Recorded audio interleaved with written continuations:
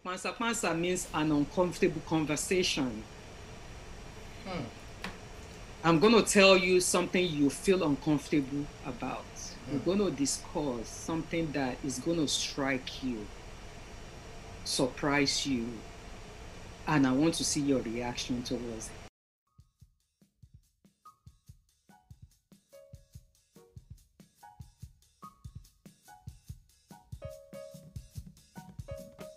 Hello, everyone. Welcome to another episode of My Black is Transnational.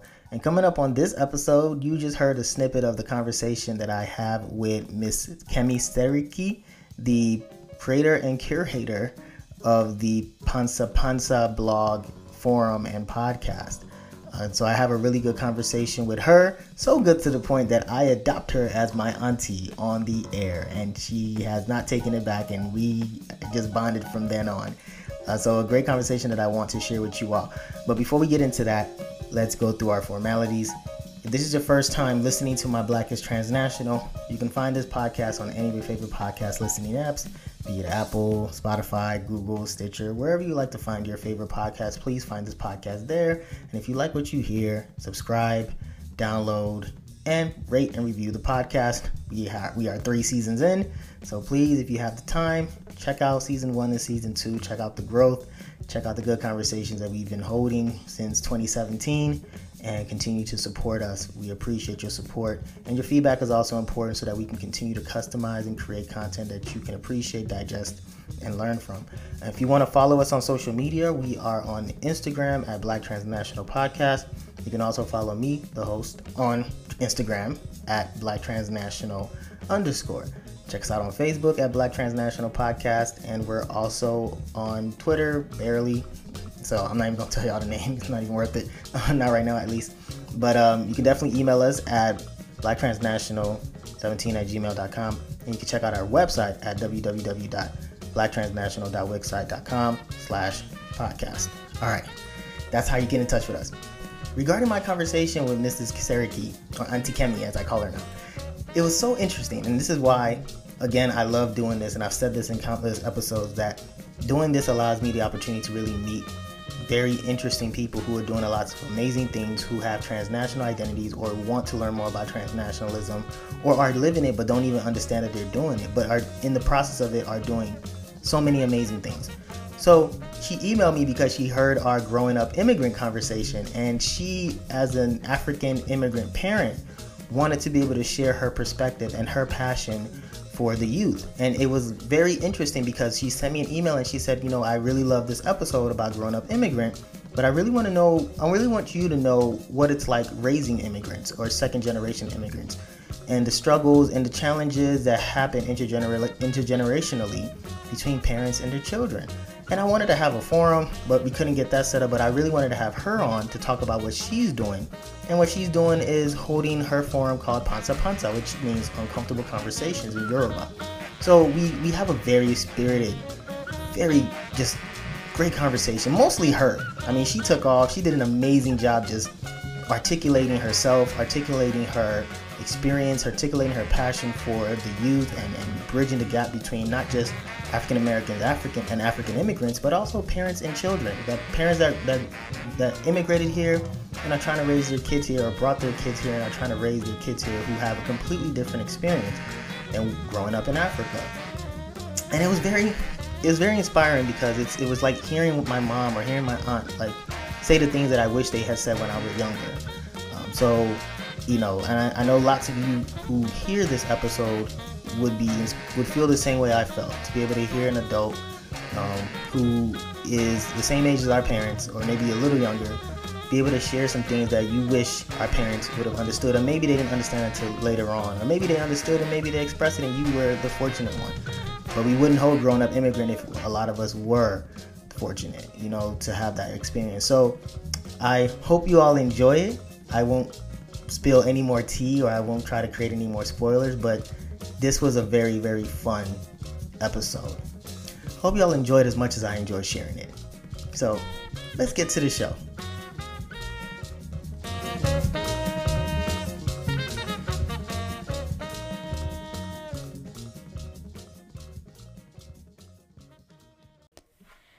Welcome to my dad's podcast, My Black is Transnational, Season 3. You can find us on anywhere you like to listen to good podcasts. Follow us on Instagram or Facebook. Hope you enjoy the show. Bye.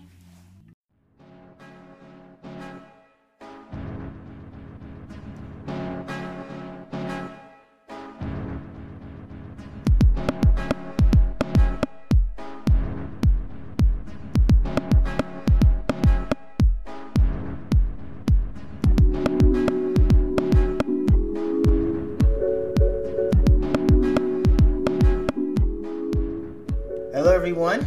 Welcome to another episode of My Black is Transnational. And today's guest is Miss Kemi Seriki, who is the founder and author of the Pansa Pansa. I hope I'm saying it right. The Pansa Pansa forum.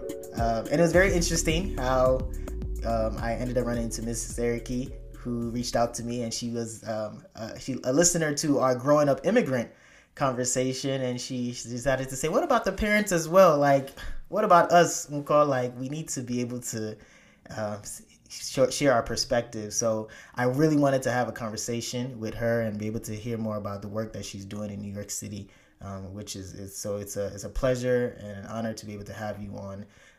Thank you so much for joining the show. How are you doing today? Yeah, I'm doing fine. Thank you for having me. I've been looking forward. I've always looked forward to talking to African young generation who were born here or brought here at a very young age, because you guys are our future. And as parents, we also want to work together to build that bridges and the gap that has been going on since the migration into this country. So as you introduced me, my name is Kemi Seriki, and actually I came to this country in the early 80s. Oh. And when I came to this country, many of us who came from Nigeria, even before me in the 70s, in the 60s, the purpose is just to come, go to school, and go back home. Mm-hmm. Majority of us. Mm-hmm. So at that time, what was going on in America, that you want to talk about issue of race, cultural identity, or whatever political issue going on in this country, you just don't look into all that, because your focus is just go to school, pack up your bag, and go back home. Many of the people at that time were not having children here. Mm-hmm. Many may come as a single person, or they may bring their wife and have children, but we didn't really integrate into this society. When I came to this country, I remember at that time, Naira actually was more powerful than dollars. Yes. When I came here in the early 80s, Naira was $1 to $2. Mm-hmm. $1 to $2, To $2. Yeah. So the economic situation all over different parts of Africa was really booming. Mm. So you feel like there's no point in you staying around. You just have to go back home. So, but by the time many of us in the early 90s graduated, we started seeing that things were changing back home. Mm. That was when the structural adjustment program began in different parts of Africa, whereby the structural adjustment program indicating that the IMF start putting tax on African resources, devaluing our money, importing food, whereby Africans were not producing too much to feed their population, actually to continue to create job opportunities for the younger generation, or the Africans who were coming back home. Because when I was growing up in the 60s and the 70s back home, when people come from abroad and they come to Nigeria, they come back home to Nigeria, there's plenty of jobs. Actually, at that time, the government will actually give you a flat that you're going to live with your family. And not only that, at that time, they will also give you, I remember Pidgeot 404 at that time, that they give to grads who are just coming back. You get a driver, you live a life of promising. Mm-hmm. But around that 90s, things were changing in a very high number. And you see many people that actually they went back home to settle, they are complaining that things are not working the way is expected to be working back in Nigeria. Mm-hmm. So many of us who are actually graduating school, that we focus on certain area of education, certain area of specialization, thinking that that will fetch you a better job back home. We're changing our mind. And many decided on staying. So after you stay, you cannot hold your life back. You have to start integrating yourself. Yeah. So you have to start having family. Yeah. And raising your children. That's when the challenges comes in. So for me, as a parent myself, because I have two adult children, you know, my son is 26, my daughter is 22. I would say I didn't start having children until 10 years later that I came to this country, compared to other of my peers who came in at that time, that when they came, maybe 1 or 2 years, some of them have children, you know, because they came with their husband, or men who came with their wives. So then you start seeing the challenges that is so foreign to us. Because we all grew up back home in Nigeria in a society whereby we're all what? Blacks. Yeah. And we didn't identify ourselves in terms of race. No, it's money. Status. Not only in money, we identify ourselves as cultural, you know, which culture did you belong to? That's true, very true. Are you Yoruba? Are you Igbo? Or are you Hausa? Nobody was, or like you also said, you know, in terms of social economic status, the rich versus the poor, or, you know, gender, you know, I mean, I won't say gender identity, male versus female, you know, that's what is culturally accepted. And I could go from Lagos, where I was born, to Kaduna. The only thing they will know me as, oh, she's from Lagos, she's Yoruba. Nobody will identify me as, oh, you Black, or you Asian, or you any other race, because we didn't come from that kind of background. Even though we were colonized by the British, but we never lived in a racialized society. So being that it took me 10 years over to start having, you know, family and have my children, it allows me to actually integrate into this society of the dynamics of American society. What is it all about? And I have a diversity of friends among African Americans, among people from the Caribbean, among the Latinos, and different people that I come across and work with. So I started understanding the dynamics of what it is to be Black in this country. And having children in this country. What is it like for them to grow up in a racialized society that I have no understanding? How do I go about raising the children in a racialized society that, as an African, I only have immigrant experience? Wow. I don't have Black experience. Wow. Because Black experience is historical. So from that, because one thing I also want to tell you is that when I came to this country, the idea of us being colonized by the British, we think they came to civilize us. Help us, yeah. We thought British actually came to open our eyes into the lightness, because we didn't have no enlightenment. Because how did that learning took place? Because they were the one who designed our curriculum. What is it that we have to learn? The colonization was what took place in Africa to divide the continent the way it is. For me to be speaking English as a national language in Nigeria. So when I came to this country, I know I'm going back and forth into conversation. No, keep going. This is great. When I came to this country, and I took a class in Black Studies. And to actually let me understand what slavery and the institution in this country was all about. It was really an eye-opener and didn't even open my eyes enough. Because if you want to learn about the struggle, the injustice in America, you have to step away from the academia. Because there's certain academic work that they will never allow into the institution of American educational system because they compare it to be too radical. So they have to rather have a whitewashed from the wide-gazed, lenses of history. And it's not mandatory for you to take Black Studies.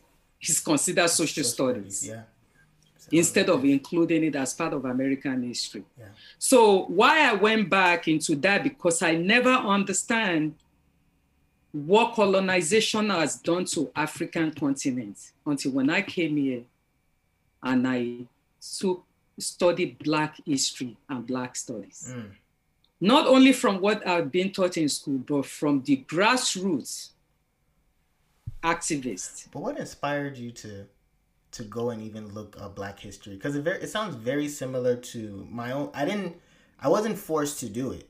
Something just told me to go, and just my curiosity led me to go and explore Black history. It wasn't something that we were, as you mentioned, I think it's something that was passed on historically. We always knew about history, world history, British history, things like that, even American white history.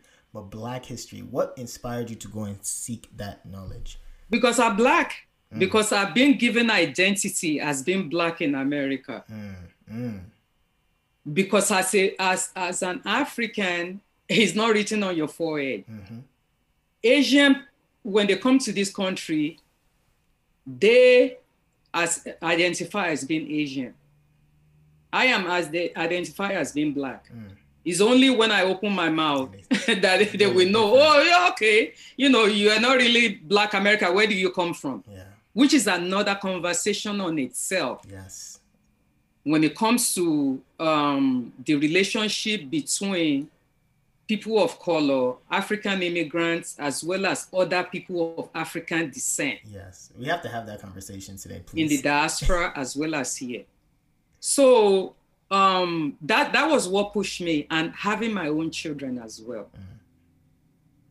Because with my children in this country, when they started going to school, I found out that I have to do double, triple extra work as an immigrant parent. Why? Like, what was the work that you felt? What was the work was that initially when my children were going to school were in predominantly Black environments, but whereby is also with other people of color.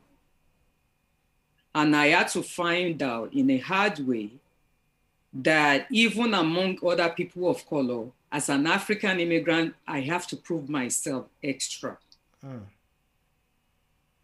That the stigma that they have towards African that has been implemented since the time when Africans were brought to this country and enslaved for over 400 years ago, that stigma that they have for the African continent continue to spread from that time that Africans were brought here. That is lack civilization.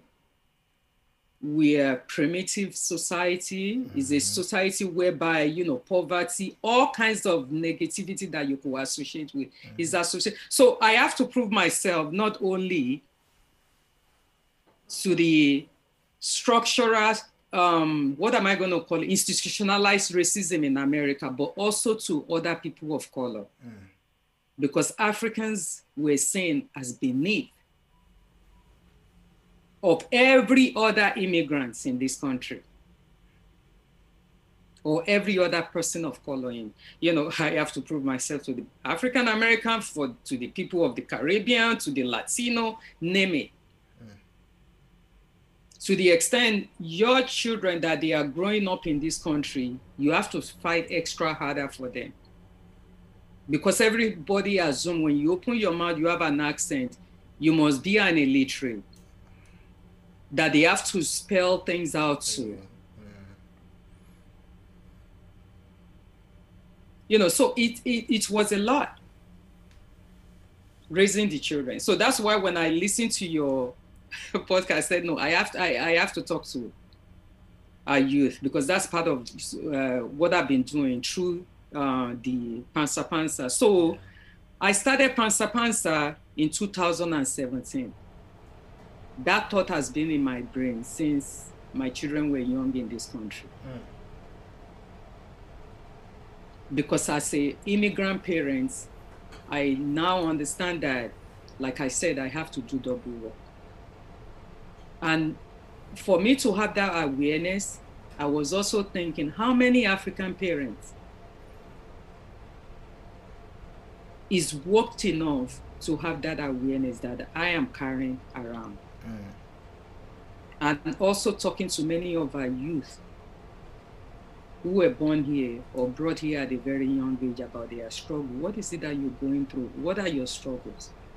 And I see that many of them complain and say, many of our parents do not understand our struggle. They of course they bring the culture in. They want to teach us about the culture, but they do not understand what are the issues that we're going through. Many African parents don't listen to their children.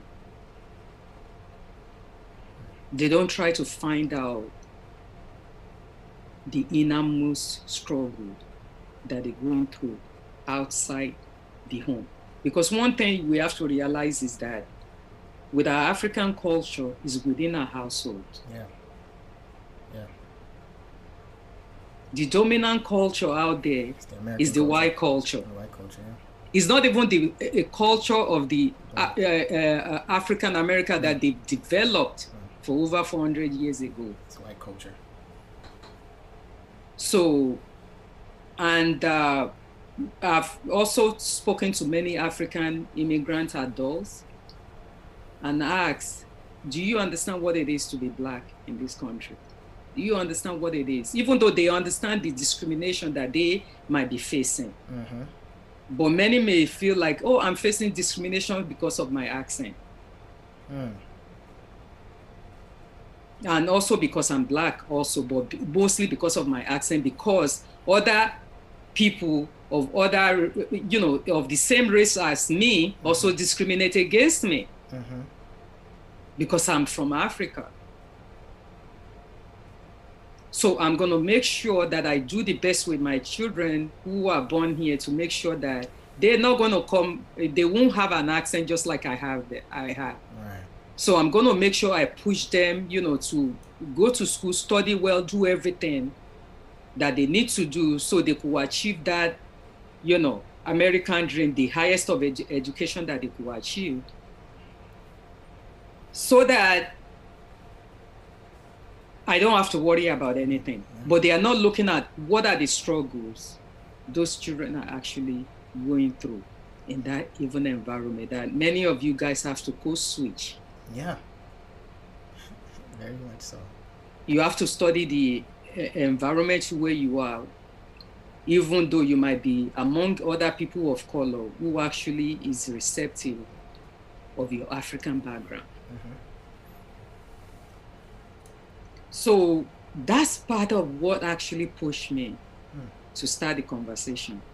And not only because of also that, because I've also engaged since my children were in school. Like I said before, my children were going to predominantly Black school, but as time goes on, I found out about some other school system in New York City called Independent School, which is predominantly white school. And they have conversation. Every independent school within New York actually have affinity club whereby they discuss about race and identity, race and identity. And it's a very big conversation in those environments. Yeah. And I said, I'm not just going to put my children here without me getting involved in this conversation. And I find that when I'm among this group of other people of color, because it's not only Black people among them. You have, when I say Black people, African Americans, you have also people from the Caribbean, you have the Latino, you have the Asian. So all the people of color gather together, we having conversation in this, group to be able to understand how do we continue to survive in this environment. Or demand for what is our children actually need in terms of being able to bring the diversity in this kind of school system. So then I find out that sometimes, in many cases, as an African, sometimes my voice is kind of like quiet down within the group of other people of color. Why? Even the African American, because it's like we don't even we've been here. We understand. We need to teach you something, which it's okay. But I'm also facing challenges from you as well, because you are not understanding that I'm not just facing discrimination based on my skin color. I'm also facing it because of the continent that I came from. So being that my children were in this school, so I said, what can I do to make things, in such a way that even though my children were born here, when they talk about Africa, my kids won't be hiding under the table and say, oh my God, we don't want anything to do with that continent. Exactly. Because I've heard from even African American parents who said, anytime they're talking about slavery in the classroom, it's as if their own children wants to hide under the table. And I said to myself, there's no way I want them to hide on that table when they mention Africa. So sometimes you don't understand, you may not know that you have certain talents until when certain things force you to it. So I said, what can I do? So I remember at that time, actually this book I have here, Window to the Soul. I bought it from one of the Nigerian photographer. It's not actually a photographer, it's what do they call it? As his career choice, but it's just an hobby for him. He's actually a medical doctor, but he takes photographs and develop it and formulate it into a book. So the book is actually indicate pictures of African children from different part of Africa, and he put it in a photo picture book. So I took it to the school. I said, I want to start doing storytelling. And the first storytelling I'm going to do is called A Day in the Life of an African Child. Oh. Wow. And I went there and, I did that. And the children were so amazed, even though African children may not have toys, but they see them playing with cans of tomatoes, playing kitchen with everything that they could find in their environment. They see them rolling tires in the neighborhood. They see them jumping ropes. They see them jumping on top of something to be able to see their, what do they call it? Their sport ability. They see them with their friends, just hanging out. And some of these kids, I say, oh, wow, we actually have so much in common. And they actually admire African children more because they say, imagine our parents have to buy us toys in order for us to come up. Yeah, they're creative. With something to play with. But these children actually play, they play in kitchen because they see them sitting down, setting up fire, something similar to cooking, playing kitchen in their environment, in their natural environment. So I said, wow, this is really interesting that they are very receptive to this. So then I started doing traditional African story, folk tale in the school. So every year I do traditional folk tale. And before I start the story, I bring 3 different African maps. Okay. Because I just don't go into this class and tell stories. Try to educate. I go into the class to also tell them how African became what it is today. I brought the African map before colonization, African map after colonization, and African map that indicates which colonial master went to where. Wow. And what language they impose on Africa. Wow. We talk about the Berlin Conference. 1900s, yeah. And so that they're not just looking and thinking that this, I didn't come from nothing. Right. So all this thing is the part of the background that I have that brought me to start the Pansa folk. Wow. That's amazing. I'm so enthralled in your storytelling. I feel like I'm listening to one of my aunties just explain something to me, which I really appreciate. It makes me feel much younger. But the thing about it that I even want to ask is that regarding your own experience raising your children, the first question I ask is, how are you able to balance that expectation of maintaining your African identity, but also trying to make sure that your child can still take advantage and have the best of what this American world has to offer? Because that's the whole concept of what my work is, transnationalism, building that bridge between Africa and America and using it effectively both sides, that dual citizenship that we as the younger generation, and even the older generation have, where you stay close to home, you have family home and everything. But like, how are you able to, as a parent, still be able to make sure that your children don't lose themselves in America, as what we've been warned as a child? I was warned, don't get lost in America. You're African. How did you find that balance or try to get that through your children's ears as they were growing up? One thing that I accept, which many of our African parents may not accept, is to understand that, to acknowledge their Black identity. Because another thing that I did recently, I actually held a group through Zoom recently, and I asked African parents to identify themselves. How do you identify yourself? You wouldn't hear from African parents say, I'm Black American. They're African. They won't say, I'm African American. They will say, I'm a Nigerian. I'm from Ghana. They connect with their heritage. But they are not saying that their children's identity is dual. So is theirs as well. So for me to acknowledge of their Black identity was very important. And to also indicate that there's certain part of our culture that is not going to work here. That I have to have an open door, open communication. We have to be able to dialogue back and forth. I have to be able to listen to them, to understand what is it that they're struggling with, what is their opinion about something, how do they feel about things. So even though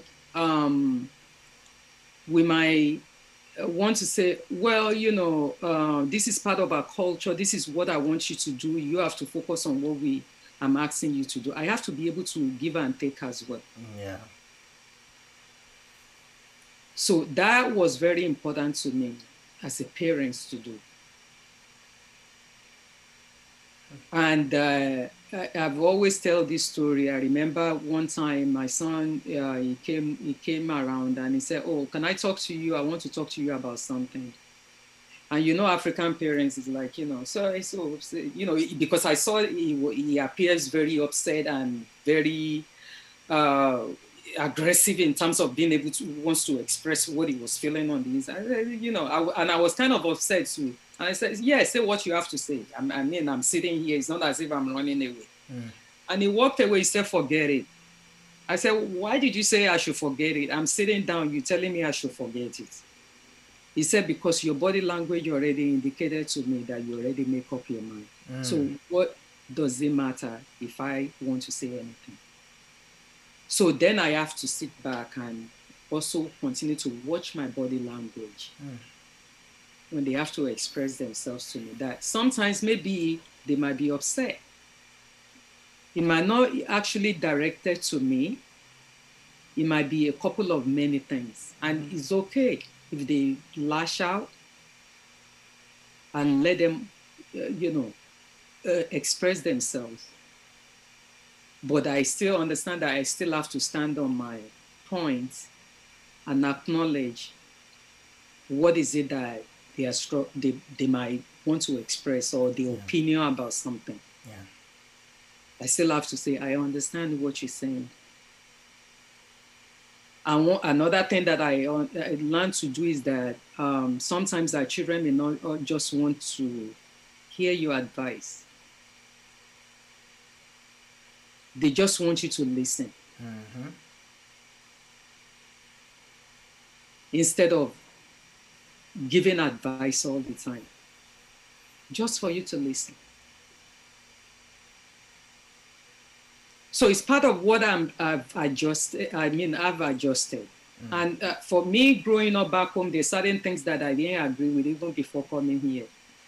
In terms of severely punishing kids or talking down or, on your children or the younger generation, that I never agree with growing up back home. So a lot of all those things is some of the stuff that I tend to have done away with. And the other day when I was doing my recording about home divide, which I'm going to talk to you about, my podcast, the way it's designed, is two of us. Is one of the young ladies who actually have been involved in my conversation in Pansa Pansa Forum that we are co-podcasting it, co-hosting it together. And the reason why I designed it that way is because we want to be able to model to African immigrant community that it's okay for the younger generation to have conversation with older generation. Yeah. I'm going to come out and respect her opinion and acknowledge what she's saying to me. And she's also going to listen to my opinion and acknowledge in a respectful manner. Yeah. So it's all part of those conversations that, I've been pushing for. So for me, like I said, as a parent, is for me to be able to understand that certain things, certain cultural value that we carry from home, certain things that we do back home does not work in this country. Because you have to allow your children to be able to express themselves, to be able to have conversation with you. Because like I said before, there's a difference between immigrant experience and Black experience. I could only give my children the immigrant experience, but I have to also learn the Black experience and see what is it that I could bring in and let them understand. So how much of the African, let me rephrase that. So how involved are you still now with your people in Nigeria, and how involved have you gotten your children to be with Nigeria and family there, if you still remain in contact with them? You mean for my own family back home? Yeah, for your own family. Because I want to know from your experience, how connected do you still feel to Nigeria, and how connected do your children still feel to Nigeria? No, they're very well connected. Okay, that's good. I mean since we've been in they've been here, my children has never been to Nigeria. And to me, another thing, because I wrote an article on that on my website, whereby we believe we have to send our children back home to go and learn culture, as if we don't have the culture in ourselves. I have the culture in me enough to teach my children about the culture. I don't need to send them back home to go and learn the culture in order for me to implement that in them. Yeah.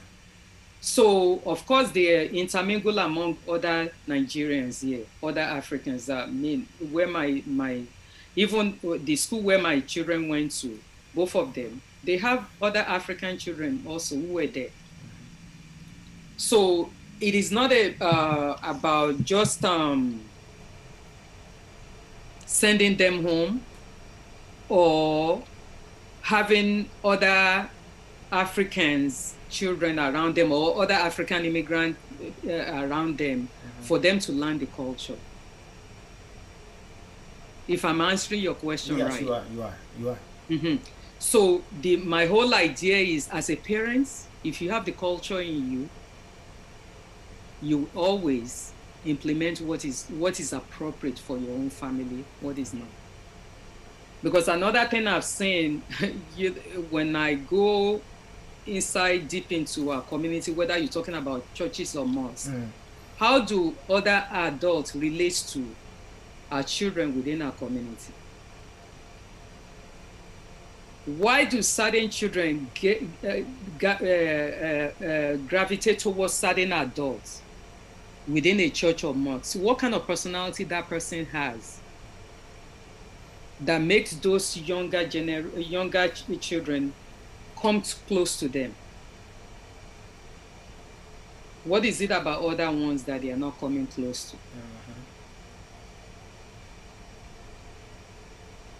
Because when we're talking about the idea of community coming together to pull together and, empower and embrace our children, there has to be certain balances that has to take place. So that for me, like I said, my kids, they intermingle with other African immigrant children here as well. And that's all to it. So did they ever aspire to want to go back to Nigeria? For them? Yeah, just to go back. Did they ever said, "Oh, no, not at this time." Okay. Because, like I said, for me as a parent, my daughter went to South Africa last year. Okay. She went to study abroad. She went to stay there for like 4 months or so. But if they want to, fine. But at this time, the situation in Nigeria is not really safe because of the issue that is going on. Yeah, and for the time when they were growing up, I didn't take them because as a single parent, I had so much to focus on. Yeah. Because for me, I rather put the money on what was more. Everybody have what is important to them. Yeah. You understand what I'm saying? For me, at that, when they are growing up, going back to Nigeria or learning culture in Nigeria is not something that is high of importance to me, because like I said, I have that culture in me. Even when you look at the YouTube video now, you look at everything going on in Nigeria, you think all these people are from America themselves. Because how much culture can you learn in a place that is so engaged? I mean, how will I even say it? It is so mixed many times with Western value or values or European values. I remember one time in New York here, we have Nigerian Independence Day parade. And my children usually go with me, especially my daughter, she's always around going with me. And when they were young, I put them, they actually do African dance. When my daughter was about 4 years old, I put her in Mommy and Me African dance class. And she did a traditional African dance until when maybe she was about 7. We even brought the African dance to the school to teach in after-school program, just to bring the culture in. When my daughter then, my daughter and I, we went to Nigeria Independence Day, and they said, "Oh, here comes, we're going to do traditional Nigerian dance." And she looked, she said, "Is this traditional Nigerian dance?" She was confused. Yeah. Because it's completely different from what she's been exposed to as even traditional Nigerian dance, or the Yoruba dance, or the Igbo traditional dance. It was completely different from what she knew. So I'm just trying to bring that to you in terms of what is the culture that we're trying to teach. Right. Is it the diluted one? When you go to Nigeria, almost everybody is speaking English. And when some of our children who also come from Nigeria, within 2 years, they're already speaking without, trying to hide their accent. Yeah. So, but for me, for my belief, the most important thing is that, teaching them myself and seeing what works, what doesn't really work. Yeah. What I really enjoy about this is I truly appreciate how perceptive you are, because a lot of the things that you're saying, I know for a fact. It took my mom see a long time to be able to. Honestly, it wasn't until maybe I would say, I think I talked to my mom maybe like 4 weeks ago, and we had a conversation. And not that I got off the phone with her right before I talked to you, but like I talked to her maybe 4 weeks ago, and it was so interesting. Now that I have my son, and the way she was telling me to treat my son and treat my daughter, and like I think my wife must have said something to her in a stern way, and my mom was like, "Don't raise your voice, don't go and raise your voice, don't raise it," And I said, "Mommy," I said, "how can you say that? Like you were just yelling everything I did. You were yelling." And she said, they call me Kelly, so she's like, Kelly. She's like, to be honest with you, I've learned so much being in this country about how you talk to children, right? Like she was saying, you need to talk to your daughter now like she's a growing girl, right? My daughter's about to be 10. So she was saying, you need to talk to her like a growing girl. You can't be talking to her. And then he said, this generation is completely different. So you have to adjust. You have to adjust. And she said, me too, even at my age now, I have to learn. So it's so interesting that it took my mom all this while, I'm 31 now, and I'm just like, why did you, but it's so I'm wondering, for the parents that you have interacted with, how receptive are they to the messaging that you're sharing about taking a step back to listen to your children, allowing them to speak their voice? Because I know for a fact that some of the people that you heard me talk about from my episode, they didn't have that similar experience of being. It was very ironclad, very ruling with an iron fist type of environment. So how receptive are parents that you've been talking to recently to the way you're being encouraging them to be more open-minded, so to speak? It wasn't that much of. They are not too receptive because, like I said to you, when I first started this Pansa in 2017. So what I did, I went into, let me first start in this sense. Okay. I started it in such a way whereby recruited many African first generation born here or brought here at a very young age. The forum was designed in a way whereby they sit down in form of as a panelist and they talk about their experience growing up in this country. And the group of these presenters are very diverse, not only from Nigeria, Ghana, Ivory Coast, Gambia, Mali, Senegal, name it, both Christian and Muslims. From Christian home and Muslim home. So when they started talking, they presenting it in front of audience of parents as well as their fellow younger generation. The youngest I ever had in the forum was 19-year-old. Okay. Many of them were actually very older. I had a young man, I will call him, who was like he was 40 when he told me at that time. Yeah, from Ghana. And he, just like you, he has become a father. And he talked about how when he was growing up, whereby the father would tell him that, listen, when you come into this house, this is Ghana. The moment you open that door, this is Ghana. Yeah. When you're outside, that's America. Yeah. But when you are inside, you are in Ghana. Yeah. And he expressed what he went through growing up with his parents in the household. And I had another young man from Gambia who also expressed his own struggle as well, growing up within the household, whereby he felt, just like we're talking about now, that Africa was a place of punishment.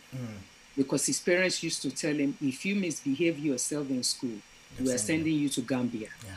Yeah. He said, to the extent that he looked at going Gambia as a place where they send children for punishment. Yeah. So that thing stays in his head. Yeah.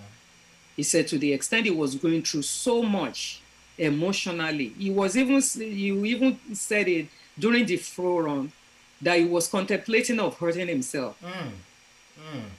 Because of what he felt that he had nobody to express himself to or to talk to. So, and I've had about 3 or 4 forums because I'm the only one doing it. Yeah. If I find one of the youths, who wants to come in and help out and help organize, fine. But most of the time, I'm the one running around most of the time.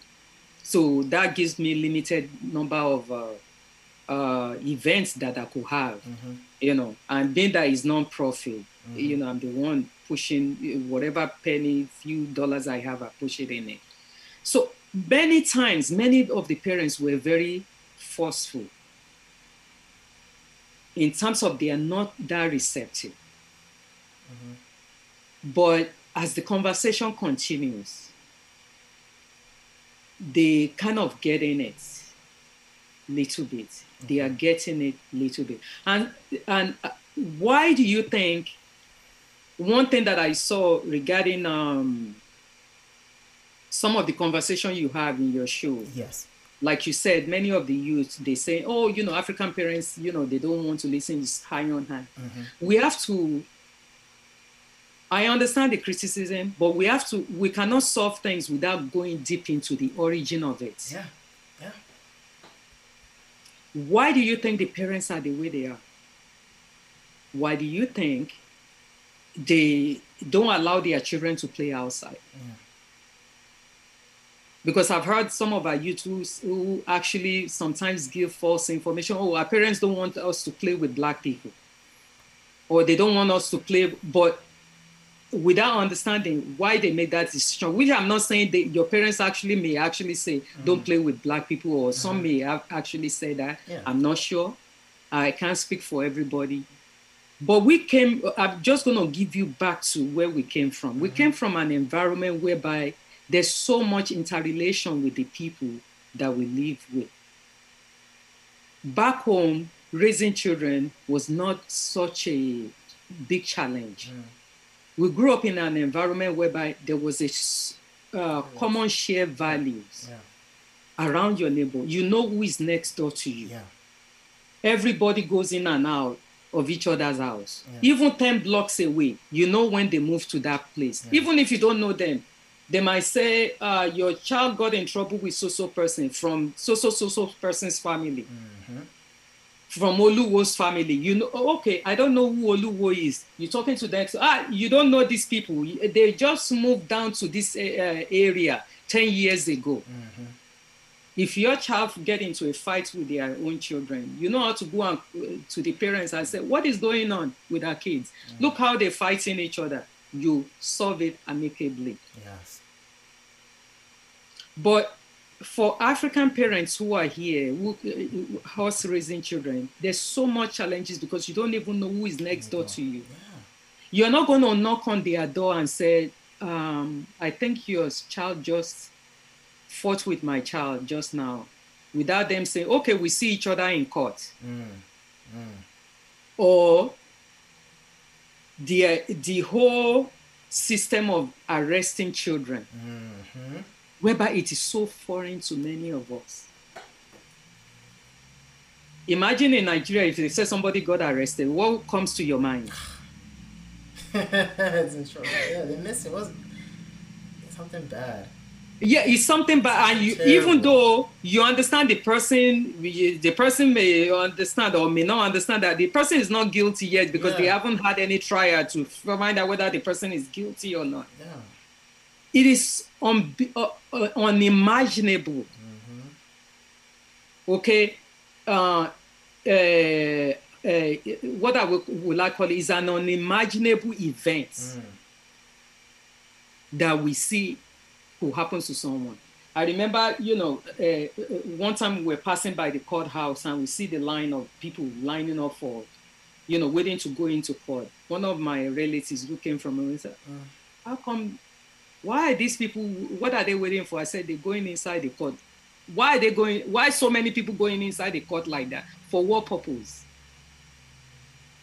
So that's part of the idea of Black experience that we don't have. Yeah. Or American experience that is so foreign to us. So the idea that your child may get into trouble, and that trouble you don't know may lead even to family chaos of deportation with immigration. Yes. So sometimes when I hear some of our younger generation saying, oh, our parents don't want us to, talk to Black people, or they don't want us to talk to other people of color in this country because, they just want, they might not, knowing many of our African parents may not fully explain why. Because that's where the communication comes in as well. Yeah. May not fully explain why I do not want you to go out and get in trouble. And it's not because all Black people out there are getting into trouble or all people of color are getting, but because we're living in Black community. We're not living in white environment. Yeah.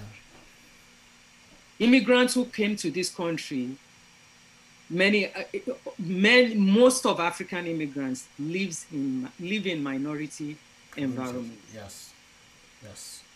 So is many immigrants who comes from Europe that they never show you that they are immigrants, don't live in Black neighborhood. They live somewhere else. Yeah. You won't find somebody who came from Israel yesterday coming in to live in, what do they call it, in the project. No. Where is predominantly Black people, it's not going to happen. Or from Australia, he could have an accent, but that person won't live in Black community. Yeah. Or the Latino community, they live somewhere else. Because the whole institution of racism is designed that way.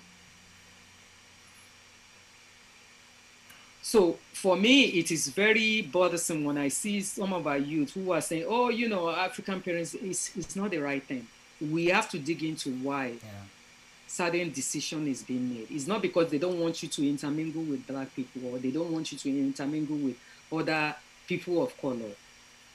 But the whole idea is that the fear of unknown is much more what what actually take precedence over everything else. Yeah. And it makes sense because there's no community, right? Unless you have a church or a hometown association, as we call it, where it's, like is Igbo Association or Yoruba Lagosian Association. Unless you have somewhere where you have people, like you said, who don't have those commonly shared values, that you all come and meet somewhere in the United States, that's when you allow your children to maybe intermingle more. But it doesn't seem like, that community sense that you have back home, where the neighbors, everybody all the way down the block. You don't know that many people, and you don't, and it doesn't help when you see the news and you see things that are happening to small children, kidnapping, all these things. So as a young child too, I felt some of that frustration, but that frustration ended very early because I did have one of the few things that my parents explained to me was that just understanding where my status was as an immigrant and all the environmental risk that I faced not understanding that this is not Nigeria. You can't just go, like when I was small in Nigeria, I can be able to go leave my compound, go to my neighbor then 4 houses down and play, and my mom knows I'm playing there. But when I'm here, if I'm going 4 or 5, even if I'm going up the floor to the upstairs apartment, I need to let her know, and I need to let her know when I'm coming back, and all these things, because it's a foreign environment for a foreigner. So it makes complete sense that that's something that we need to talk about more. But I also want us, before we wrap up, I would like for us to briefly talk about your perspective related to I know that you've invested in learning more about the Black experience, but there still seems to be some division between African immigrants and African Americans, or Black immigrants from the continent or the diaspora. What do you think is the reason? What has been your experience related to that since you've been here since the 80s? The relationship between Black Americans and Black immigrants. That comes from the whole institution of this country, of Europe as well as America, of how we're being portrayed towards each other. African continent is being seen as uncivilized. It's all form of negativity associated with the continent. And then when the Africans also come in here to this country, there's also in the media the portrayal of people of color. That, listen, it's your fault that you didn't make it through. If you are, they look at you, you are criminals, you are this, anything negative that you could think about is being associated with other people of color in this country. I'm not just going to mention African American, but other, Black, Latinos, or the people from the island who are in this country. So it's all this negativity. So it tends to create a division. And we all have to come together to educate ourselves, because if we are waiting for this institution to teach us about who we are mistaken for that. We all have to come together. And I've seen so many African Americans, you are going back to Ghana, they want to reconnect. To me, that's future goal. Okay. But we need to find out, how can we get along with each other here first? Here, yes. Thank you. How can we get along with each other here first? Yes, yes. That you don't have negativity towards me and I don't have it towards you as well. Yes. Forget that, because if you don't, I believe in digging into history, the root of things. If you don't dig into why you are where you are, you continue to make the same mistake, because the same mentality, you might not understand, you have the mentality of the colonizer in you. When you go back to Africa. You're going to view Africans according to the lenses of whiteness without you even realizing that you're looking at them that way. Another thing I want to bring out is the idea of how many African immigrants who are in academia in this country, professors, who are teaching sociology, they're teaching African studies. And then you have African Americans who are in Black studies. And they're teaching sociology, they're teaching injustice. And both of these groups are not coming together. And they're so similar across the board. Yes, issues. And we are fighting the same system. Through colonization and through the institution, because whiteness does not only apply to America. The white privilege is all over the world. It's a global thing. It's a global privilege for whiteness. So none of them are coming together. And I've been challenging, because I go to forums, I've been challenging when I go to forums that African Americans maybe, they write a book, and they doing their presentation, and I challenge and I ask them, when are we going to start working together? When can we get these two groups to come together and start having conversation? Imagine if we come together, if African in the diaspora in academia come together, and they could be able to develop curriculum for children on the continent, from the time when they were born in kindergarten all the way when they graduated university. Will learn about the true history of what has happened. So our ancestors brought here, and those who were left back home. Imagine how powerful it would be. And then connect with our siblings who are in the Caribbean, those who are in Brazil, on all these four corners of the world. How powerful will it be? But it's very difficult.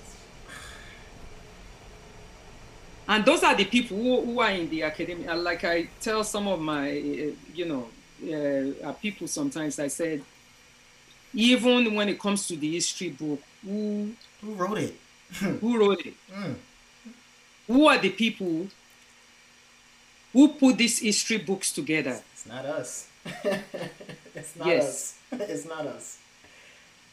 Because the white male controls every pillars of humanity.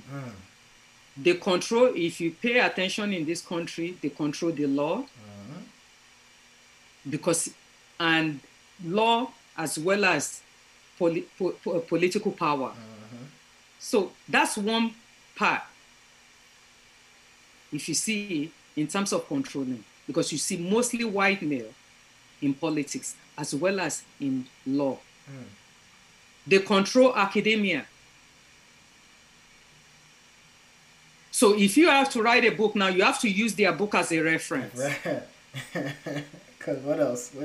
What else? And they have peer view, right? Yeah.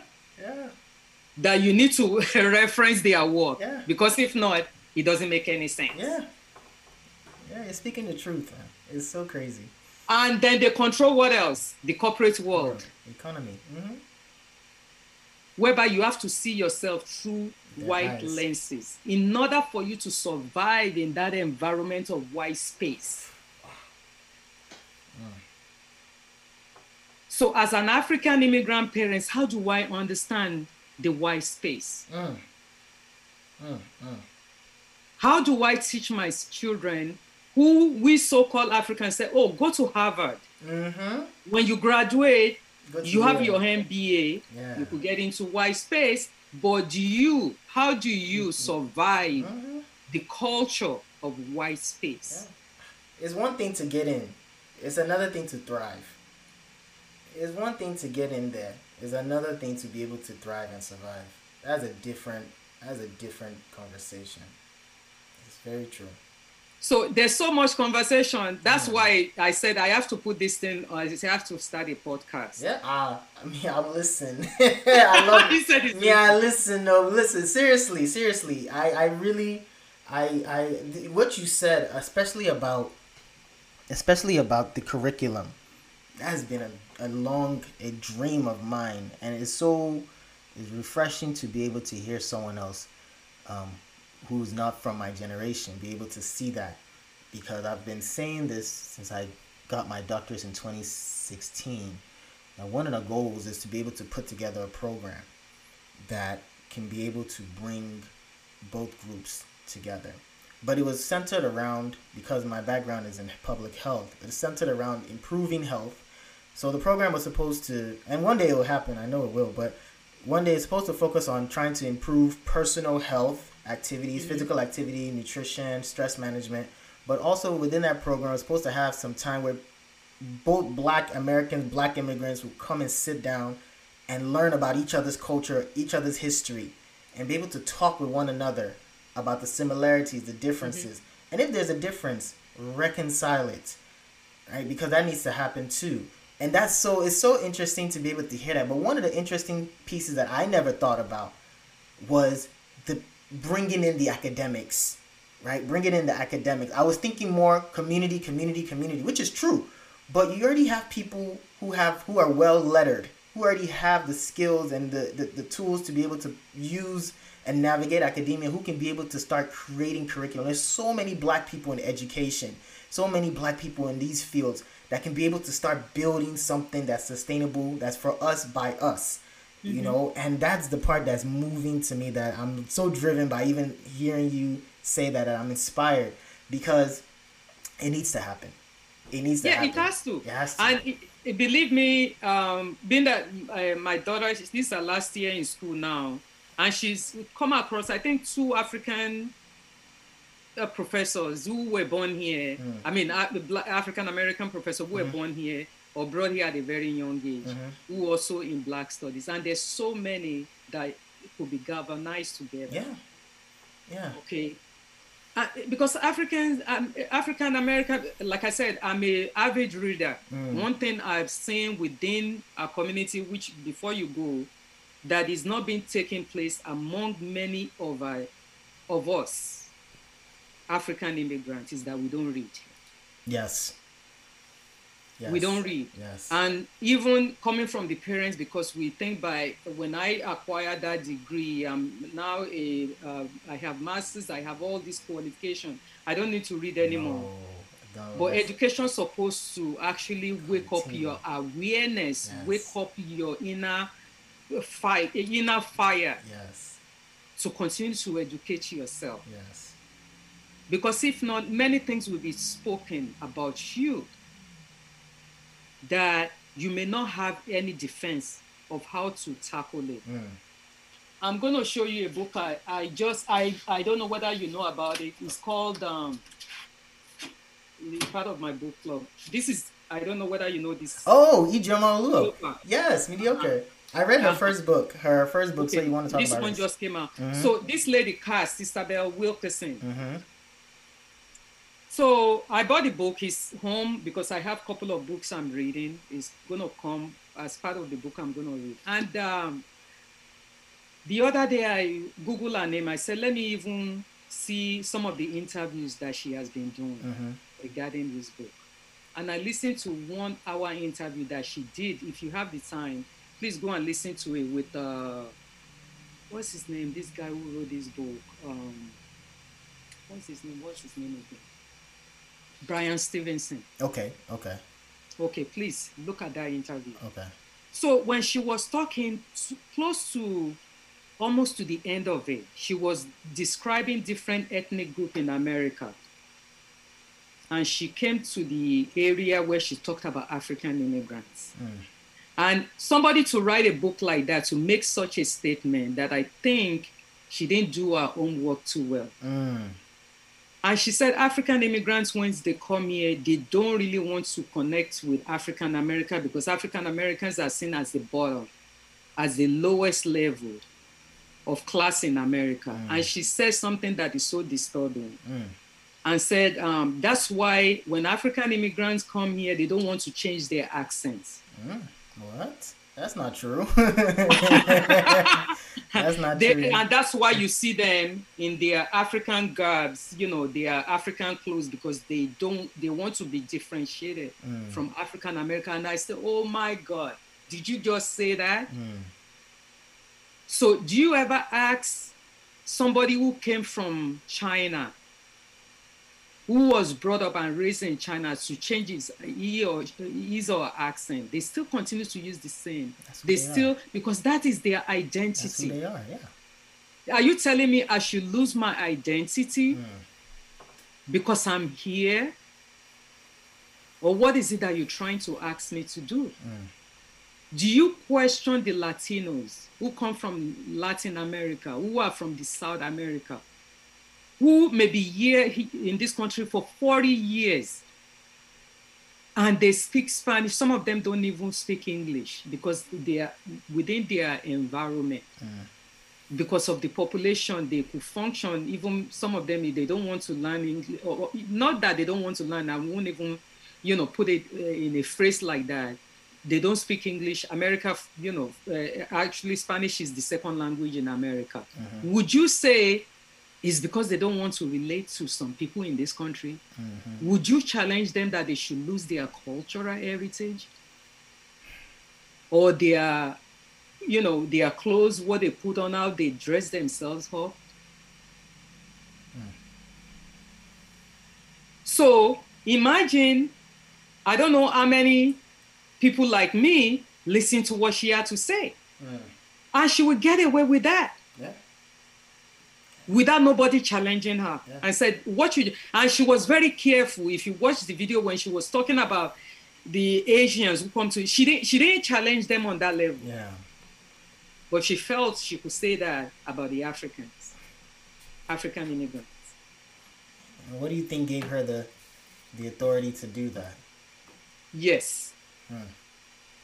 Because we're not into those kind of discussion. Exactly. And we're not into those kind of reading. Exactly. And this is what actually, I really respect many of your generation, whereby you have high level of education. We're so proud of you, but you have to continue to read. Exactly. You have to continue to dialogue. You have to continue to have conversation. Part of what I want to do eventually is to start a book club. If I could get many of our people within our community to start reading. Because many things will be written about, and that's what is going to come as a policy. Because they could use this book and say, okay, let's do some of the studies here, use some of these books and use it as a way to design policy that affects certain minority in their community. I mean, I hate to identify us as English speakings, French speaking, but we now have many French-speaking Africans from different French-speaking countries. Yeah. Some of them speak French. Some don't even speak French at all. Do you want to tell them they don't belong, or they try not to relate to African Americans? That's why they speak in French. So that's Look,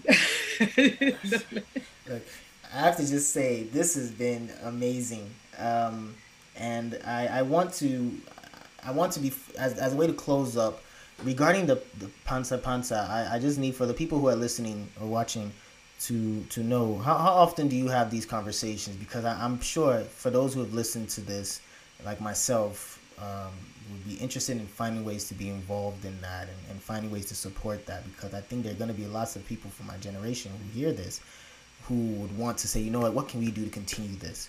What can we do to continue this conversation? Because this podcast is one to start it and continue to hold it, but I think your platform is already there. We don't need to reinvent the wheel. But what can we do to support that?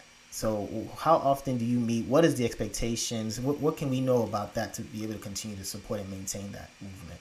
Because of the COVID-19, it's been very difficult to actually able to have a forum. So that's why I also move things to online, so that it won't just take place within the Bronx. It could also take place, people all over the world could listen to it as well. But the way I'm looking at it is that since, because of this COVID, even initially before COVID too, I was thinking that I cannot just have this conversation in the Bronx alone. I want to make it broad. So on my website, I put it in there that if you think we could have this forum within your community, let us know. So I'm willing, being that things have really changed through Zoom now, okay, I'm willing to engage globally on this conversation. And that is why for all other people who wants to get in touch, could email me at talk@pansapansa.org. I understand that I have to open up a Gmail account, which is talkpansapansa@gmail.org. And also the reason why I also name it Pansa Pansa is a slang in Lagos.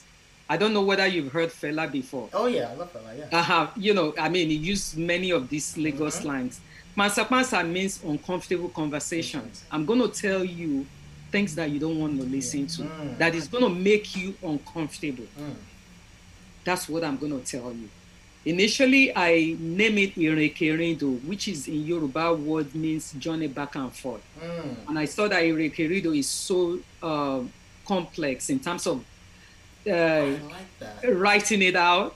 people spelling it out. So one day I was actually walking out and I put on Fela, and part of the one that I put on, he said, Pansa. I said, yes, this is what is going to be, Pansa Pansa. So Pansa Pansa means an uncomfortable conversation. I'm going to tell you something you feel uncomfortable about. We're going to discuss something that is going to strike you, surprise you, and I want to see your reaction towards it. I love it. I love it. First of all, I just have to also mention right now that now that I'm saying this live on the air right now, I've adopted you as my auntie, and there's nothing you can do about it. Just so you know, I just want to say you're my auntie me now. There's nothing you can do about this thing. We are bonded. We are bonded. It's no question. We are bonded. I'm saying this for everyone who's listening to this show. They know now this is my auntie, and you shall understand. Whenever she jumps in this thing, it's auntie me right now. So because I appreciate you. I do. This is very powerful. This has been a great conversation. Just know if there's anything that I can do to be able to help. Yes. Just know like I'm there. You have many of your generation that we could actually have that conversation the way, for me to think about it right now, many of the members that your guests that you've brought in, we could all have that conversation on the Zoom. Yeah. It's something that we could have maybe once a month. Yeah, trust me. we can. Okay, and what could also take place is to invite their parents to come in.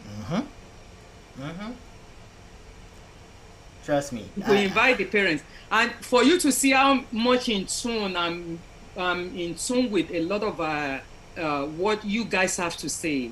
I invest a lot of my time reading about books written by first generation. Many of youth like you, part of this is one of the books that I did a review on. Okay. A note of a black, this guy, actually his mother is African American, the father is from Nigeria, is Igbo. And this book also best times a particular kind of a black man.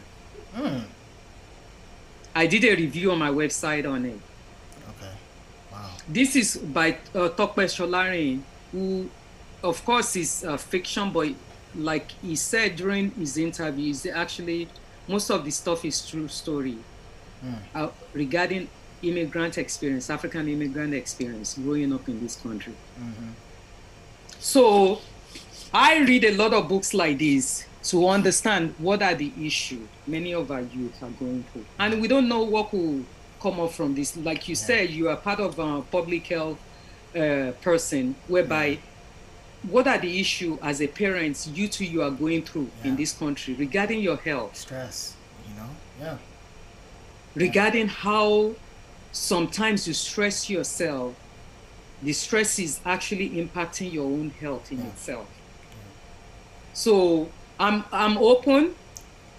Okay, I'm gonna give you my information. I'll give you my number and everything. Yes. We will take it. I'm going to talk more with you offline, but right now on the interim, we just have to wrap up, and I just want to say again, Auntie Me, thank you so much. You're welcome. This has been and thank you for having me. Thank you for giving me opportunity to come here and actually talk about some of the challenges that we're facing within our community. I really admire what you're doing. Thank you. Because I didn't even tell you I came up with your your stuff anyway, your podcast, but I will let you know that later on. Okay. I really admire what you're doing because I'm a lover of podcasts, so when I came, I said, okay, I'm going to subscribe to this. Wow. And I so far have been enjoying what you're doing. Thank you. So continue to do what you're doing. Thank you're you really so much, doing a good job. Thank you, Ma. Thank you so much. Thank you so much again for jumping on the show, and I hope you all enjoyed listening to this, and we'll make sure that we have you back on again. Definitely.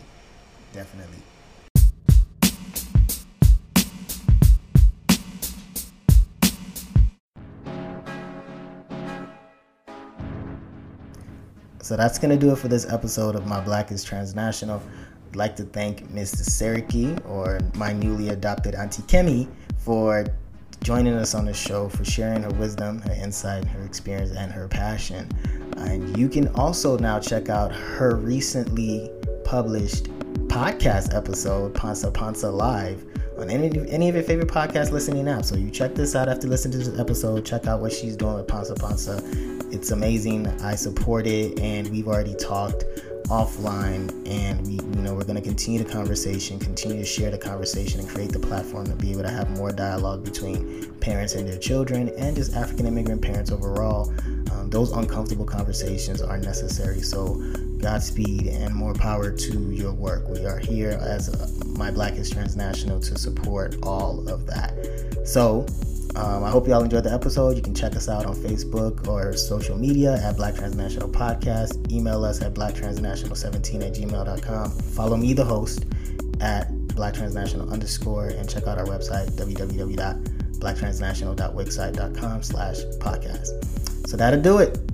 Thank you so much for listening. Download, subscribe, and rate the podcast if you like what you heard. But until next time, my name is Dr. Kelechi Bay Lamberts. My Black is Transnational. And I hope by the end of this, yours will be too. Peace.